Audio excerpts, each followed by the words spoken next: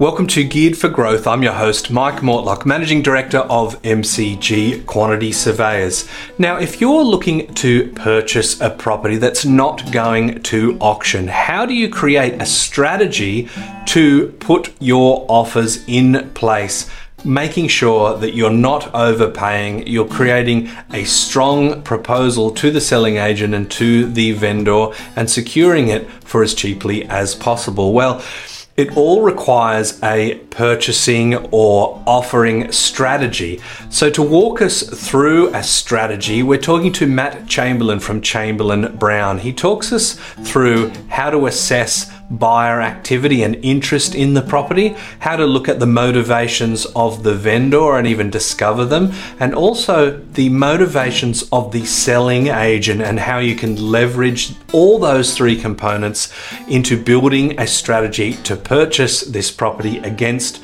the competition for the best possible price. It's a great interview with Matt, and I'm sure you're going to learn something from it. Here's Matt. Matt Chamberlain, thanks for joining me back on Geared for Growth. Thanks, Mike. It's always a pleasure to have a good conversation about property with you. Well, let's try and make it a second good conversation, and I've got no doubt that you'll hold up your side of the bargain. Today we're talking about a four-step guide to setting a negotiation strategy. Now, we're specifically talking about private treaty sales rather than auction, which we discussed previously.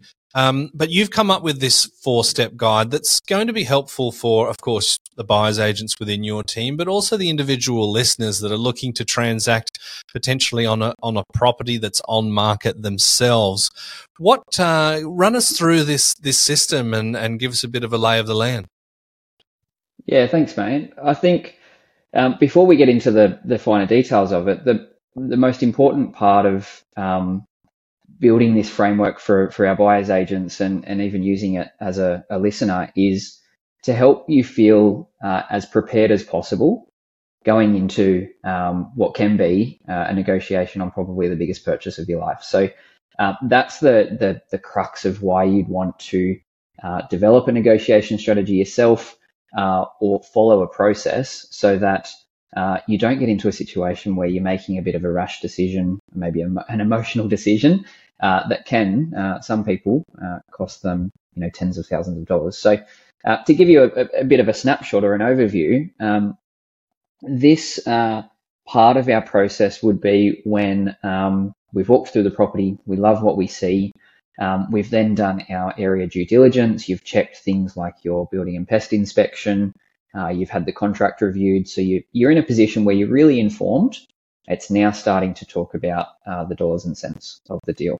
Before we jump into that, Matt, if I might just as an aside ask you the question, on average, do you think that people have a negotiation strategy if they're not working with a professional, right? Because I'm guessing that the strategy is, okay, it's on the market for, say, $850. We're going to offer $820 and see what happens. And that, maybe I'm being a bit unfair, but it seems to be like that's probably where the average strategy starts and ends, would you say? I agree 100%. That's right. And if the majority of buyers, if they did want to implement a bit of a strategy, chances are they're probably going to the real estate agent for advice, which can be that extra thorn in the backside. Yeah. So just to be clear, let's not do that, dear listener, because as I think we've mentioned a number of times on the show, they don't work for the buyer. And yes, sometimes they like to keep a list of buyers, and they will call you and say something's popped up that it's matched your brief, as it were, but their motivation is not for you to buy the property. The motivation is to sell it because they probably have the listing that matches you. So I'd caution people to speak to a sales agent around the strategy to secure the property. Absolutely, and it's actually part of our negotiation strategy. So we're going to cover that in a little bit. Yeah. All right. So sorry to interrupt. You have the floor. That's all right. Thanks, mate. So the four parts of developing a negotiation strategy. The first one is it's really important to assess other buyer activity on the property. Yep. Of course, we all know that if there's one purchaser looking to purchase the property, they have more leverage than if there's 2, 3, 4, or 10 purchasers. Yep. So it's really important to understand that. The second thing is the diving into the vendor's motivation for selling.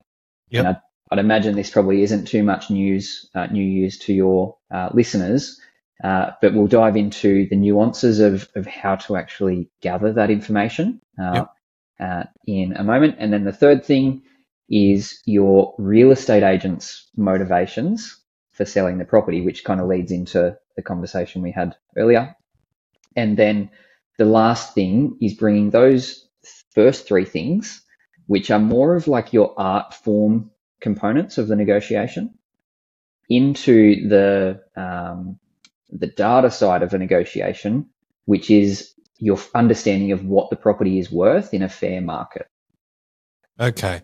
So when you're doing an appraisal of the value, or let's say even someone at home can do a comparative market analysis, they can go, this property is a 4-bedroom in this location of this sort of standard, and these 3 properties sold within the last few months, and this one's a little bit better, this one's a little bit worse, and everyone can kind of come to a rough idea, hopefully, of where it should sit. But you're overlaying those 3 points, how hot the market is, how many other people are around, whether it seems like the owner is in a sort of a rush to sell, and whether that agent is kind of wanting to put a deal together quickly, which you can get a sense for, and that would sort of indicate where the value sits based on those factors in concert, would you say, with the comparables?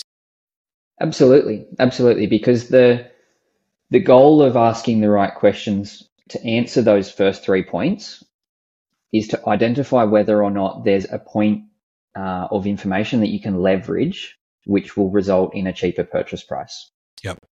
So a great example, we'll go through them individually, but think about you've got a seller who has purchased a property elsewhere, and they need to sell their property to access the funds to pay for their new purchase. Yes. Now, that particular seller is under a time schedule. Yeah. And depending on that time schedule and also the other buyer activity on the property, we might be able to position a negotiation strategy and our offers to satisfy that need of a quick sale, but in our favour when it comes to the purchase price. It begs the question, if you were the sales agent, would you tell potential purchasers that your vendor is under the duress of the time that they need to sell that property? Otherwise, they're not going to have the funds to settle on that property. I mean, that seems mad that competitive information would be given away by the person that's really supposed to be advocating for them. It's a really good question. I think the answer to that is every real estate agent, in our experience, operates their sales strategy and their negotiations in a very slightly different way. So some real estate agents, again, coming back to the personal incentive, might know that that's a defined, decision-making time frame on their seller's part. So sharing that with purchasers might actually help them achieve the sale quicker. But again, that's a personal incentive, maybe not necessarily in the seller's best interest. So, some agents are forthcoming. Others, it's much harder to get that information. But if you ask the right questions, you're generally going to still be able to get the right answers. And that's where it turns into that art form, right? Yes. Every buyer probably has read an article that says, ask the seller or ask the real estate agent why the seller is selling. Yeah. But our team knows that you've got to dig and dig and dig, and that might be over 3 or 4 or 5 conversations and asking indirect questions that will help the real estate agent share a bit more than they might want to. Interesting. You're a sneaky little man, Matt Chamberlain, but we're all going to be the beneficiaries of your sneaky tactics as you share your secret herbs and spices. Starting with assessing buyer activity. So if you go to an open house and there's 100 pairs of shoes out the front, that's a fairly good indication that the property is of interest. But how else can you see that, and why is it important? So a couple of things, if we talk about before you've spoken to the real estate agent. So just from your walking through the property, the shoes is a good example. The line of people out the front of the property, usually it's really busy at the start of an inspection and dissipates. So if you've got a line, 20, 25 minutes into the inspection time frame, that's another sign that it's there's a fair few people coming through. And then the other thing, or stepping forward to having the conversation with the real estate agent and trying to understand other buyer activity, it'd be asking questions like, how much inquiry have you had on this property? Yep. Real estate agents love to tell their owners how many people have walked through, and they talk in terms of groups of buyers. Yep. So you might have mum, dad, and the kids. That's considered one group. Yep. So not necessarily 4 people, but those numbers of buyers through open homes can change depending on the time of year, the type of market. So for instance, here in Newcastle in spring at the moment, real estate agents are really confident to tell you that there's probably 30, 40 people walking through open homes. Yep. Compared to in winter, with a few interest rate rises, a bit closer to home, they would have been lucky to get 10, 15 people through properties. So that's... go ahead. You can see some of those analytics online as well with the listings, like the number of views to a property, or is that sort of only behind the scenes that the selling agent can see? It's a really good question. If it's available online, it's something that we haven't been able to find ourselves. In reflection of that, it's more likely or better to get that information directly from the real estate agent. Then it's a true fact. So if you think about it though, we're still talking really high level buyer interest. You can have 100 people walk through a beautiful home, but it doesn't necessarily mean that there's going to be 100 people purchasing it. It might just be that it was an iconic property and everyone wanted to have the sticky beat. Yeah, or Daniel Johns used to live there, so everyone wants to kind of come through and pretend that they have $15 million to buy it just to get a Exactly whiff right. of the fame, right? Exactly right. So the next step to understanding your buyer activity is asking the agent questions that will hopefully get you the answers on serious buyer interest. A good question is, how many contracts have you issued to prospective buyers? That's usually a step beyond the initial open home conversation that the real estate agent will send a contract. And then, if you're feeling cheeky, if you know the right way to ask it, and you have a relationship with the agent, you might be able to identify how many offers have been made, and some agents and some relationships that we have, we might actually get the exact figures. Yeah, right. The exact figures for the offer? Correct. Yeah. Oh, so not just, there's 4 offers, but there's 4 offers. The first one's exit. I mean, that's, it goes to show the value of the relationships. And I guess they can always say no, right? So there's no harm in asking. And are you ever surprised by the amount of detail that you're given? The Geared for Growth Property Investing podcast is presented by our business, MCG Quantity Surveyors. If you're an investor or a property professional looking to get the best tax depreciation deductions for yourself or your clients, please get in touch with us at mcgqs.com.au. It's our mission to help as many property investors as we can to maximise their claims and maximise their property education as well. Yes. I can think of one at the moment. We've had an agent called me back yesterday with a counter offer from the seller, and he said, "Look, the seller's at 1.4. The circumstances around it, I think you can do a bit better than that." And he's actually really worried about moving out of the property after he sells it. He's been, using the property for him and his family for a period of time, and he's really worried about not just himself, but his mother and where she's going to live afterwards. Yep. So he actually suggested it to me. My thinking was going that way anyway, but knowing we're purchasing for an investor, we're going to add a few terms to our next offer. Of course, well below that 1.4 mark, but that would be really advantageous and valuable to that seller. Yep. that are going to help us get a better purchase price. And it actually leads on to that second point. Now, when you say yesterday, this episode, we're not going to say when it was recorded because there could be a real estate agent that will recognize themselves in this story, but we appreciate you sharing that. When it comes to the motivation of the vendor, you've sort of touched on it there.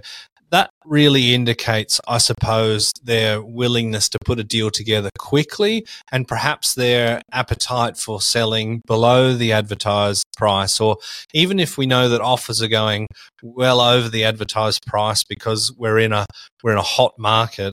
I mean, how would you pivot based on the advice from the landlord, from the selling agent about the motivations? It comes down to experience in knowing what levers you can pull and how valuable they are to individuals. But I think the other part to this is probably adding a grain of salt to everything you hear as well. Sometimes there's, of course, the real estate agent. A good real estate agent is representing the seller's best interest, so they might be sugarcoating a few things as well. So it's always important to take what you hear with a grain of salt, but apply your own thinking and some other opinions to it before you make a decision. Yeah. When you're negotiating on a property, what's kind of the music to your ears when it comes to the vendor's motivation? So what is something that a sales agent could say and you're like, oh, yes? Well, to be honest, anything outside of price.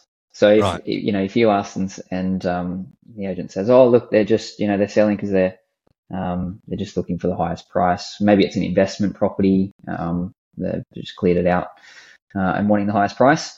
You go, okay, great. Well, we're in the same kettle of fish as everyone else, and there's not too much we can do to pull the strings here. But anything else could be a range of wild, wonderful things that come out of their mouth. It could be one that stands out is an elderly owner had lived in a property for a very long time. She was transitioning out of that property into retirement care, and she was really, really concerned once again with that transition period. So every other buyer assumed that they only wanted the highest price. We added an extended settlement period in our offer, and it was actually accepted well. It wasn't actually the highest offer. It was a best and final situation. So that's one. Another one would be leasebacks, for instance, short settlement timeframes. Commitment elsewhere can also be a pretty favourable thing to hear. Yeah, that's interesting, isn't it? It doesn't always have to be about price, but if you get a sniff that it's not just about price, there is something that has some negotiation room between you and the seller, then that's where I suppose you are probably more adept at pivoting or putting together these terms compared to sort of the average market that might not understand how valuable that can be. Absolutely. It can definitely give you the edge on two offers, same price, one offer being accepted over the other, and adding to that, right? Yep. Two offers, one being actually a bit higher but having poorer terms in the seller's eyes. We've seen it time and time again where the seller actually goes for the lower offer. Now, getting to agents' motivations, this is a tricky one for me because I suppose I like to think about everything in a vacuum, and the agent has a fiduciary responsibility to provide the best outcome for the owner, but agents are human. And I heard a story the other day about an agent that had 4 auctions scheduled for a particular Saturday, and a buyer's agent got wind of that, and they said, let's try and wrap this up, before we get to that weekend. And basically their motivation was to not be as flat out on that particular day. So that kind of influenced the outcome for the owner. Now, to me, that kind of sounds horrifying as someone that might sell a property. But do you see things like that happen? Is that a real occurrence that happens regularly? I would actually say that it's not a regular occurrence, and that probably speaks to the broader industry, in that the majority of real estate agents, hand on heart, do hold their sellers' interest in their heart, or best interests at heart. But there are usually circumstances that typically seem to be time based. So it might be a product of being in the right place at the right time. That's a great example. The real estate agent had some challenges that they needed to work through. Another example would be where a selling agent, so real estate agents typically have a contract with the seller that has an exclusive term. It's a period of time that the real estate agent can sell that property for. Now, if that term expires, then the owner of that property can either take the property off the market, exit that contract, or decide to list their property with another real estate agent. So from the real estate agent's perspective, if they're getting close to the end of that time frame, they might be staring down the barrel of having done all of this work for a seller, not having achieved a sale, and essentially having worked for free. So that can be one motivation where, and we've heard it a few times, where real estate agent says, look, I need to convince the seller to stay with me because our agreement is about to expire. So if you can help me keep the seller kind of committed to the deal, or committed to the conversation, then that's actually going to be a strong incentive for me as an agent to keep this thing alive. And so agents would disclose that to you directly? Sometimes they don't disclose it. Other times you can figure it out based on how long the property's been on the market for as well. Yeah. So are there typical engagement terms? Is it typically 60 days or 90 days where they would have this agency agreement for? It's actually a very big negotiation point for some real estate agents. Sometimes an agent might list a property with a vendor off market, and the vendor has said, look, I'll give you 7 days to bring buyers through the property, and if you can bring me on an offer, we'll entertain it. Standard agency agreements could be 90 days, some could be 6 months, but yeah, it really, really depends. So there's not cut and dry. Mm. And I suppose if we get back to the incentive of the agent is to put a deal together, and if they're getting paid 1.9% or 2.5% or whatever it is, an increase in offer of $10,000, what comes back in their pocket is very, very marginal, right? So the main motivator is the sale. So is there anything outside of the expiry of that agreement that kind of speaks to that motivation? Some real estate agents might list a property that's a low value compared to the rest of the properties that they typically sell. Yep. So naturally, real estate agents generally do take the same process for every sale. But if they're going to be earning less on a property because of its value compared to what they typically sell at, that could be a motivation. It's worth less of my time and focus. Could be one. Another one could be a volume agent, which is kind of feeding into that, but it's an agent who's very, very successful in their area, is listing a lot of properties. So again, they just naturally have less time to dedicate to each client. The good agents, of course, have really great teams around them, so that sometimes can be negated. But those would be two other things just to think of. Yeah. Okay. So to put it all, put a nice little neat bow around the whole thing. Once we know the buyer activity, the motivations of the vendor, and the motivations of the sales agent, how do we take that information to formulate a strategy that we think is going to make us the winning party? Aha, you're asking for the secret sauce. Please, yes. Mate, it then really comes down to your the way you synthesize all of that information. We could go through this whole exercise and realize that the seller's motivation is price. So then the biggest thing that I would be leaning on with my clients is that fair market value assessment, the rational opinion on what the property's worth, and leaning into the real estate agent's feedback on other buyer activity. Again, in that particular situation, highest motivation is price, but there's no other buyers interested. that would suggest that I'd start my offers lower. If I had a vendor's motivation that was a quick sale, and there was 2 other purchasers that had made offers or interested, then I would prioritize a quick process of making an offer and making the process between having an offer accepted and exchanging contracts as frictionless as possible. Yep. So that means on my part, I'm getting all of my ducks in a row. I'm not causing headaches for the agent or the seller through that process. So it really comes down to the finer details of it.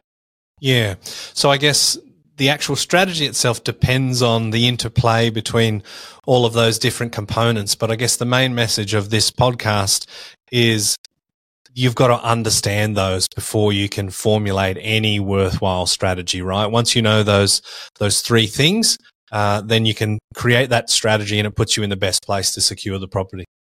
Absolutely. And there's nothing wrong with paying a fair price for a good property if you love it. Yeah, absolutely. Well, Matt, we've certainly learned a lot, some insightful, some quite horrifying, to be honest, but you're always very open and genuine with your insights and your advice. So thank you very much for joining us back on the show. Not a problem, Mike. Anytime. Cheers.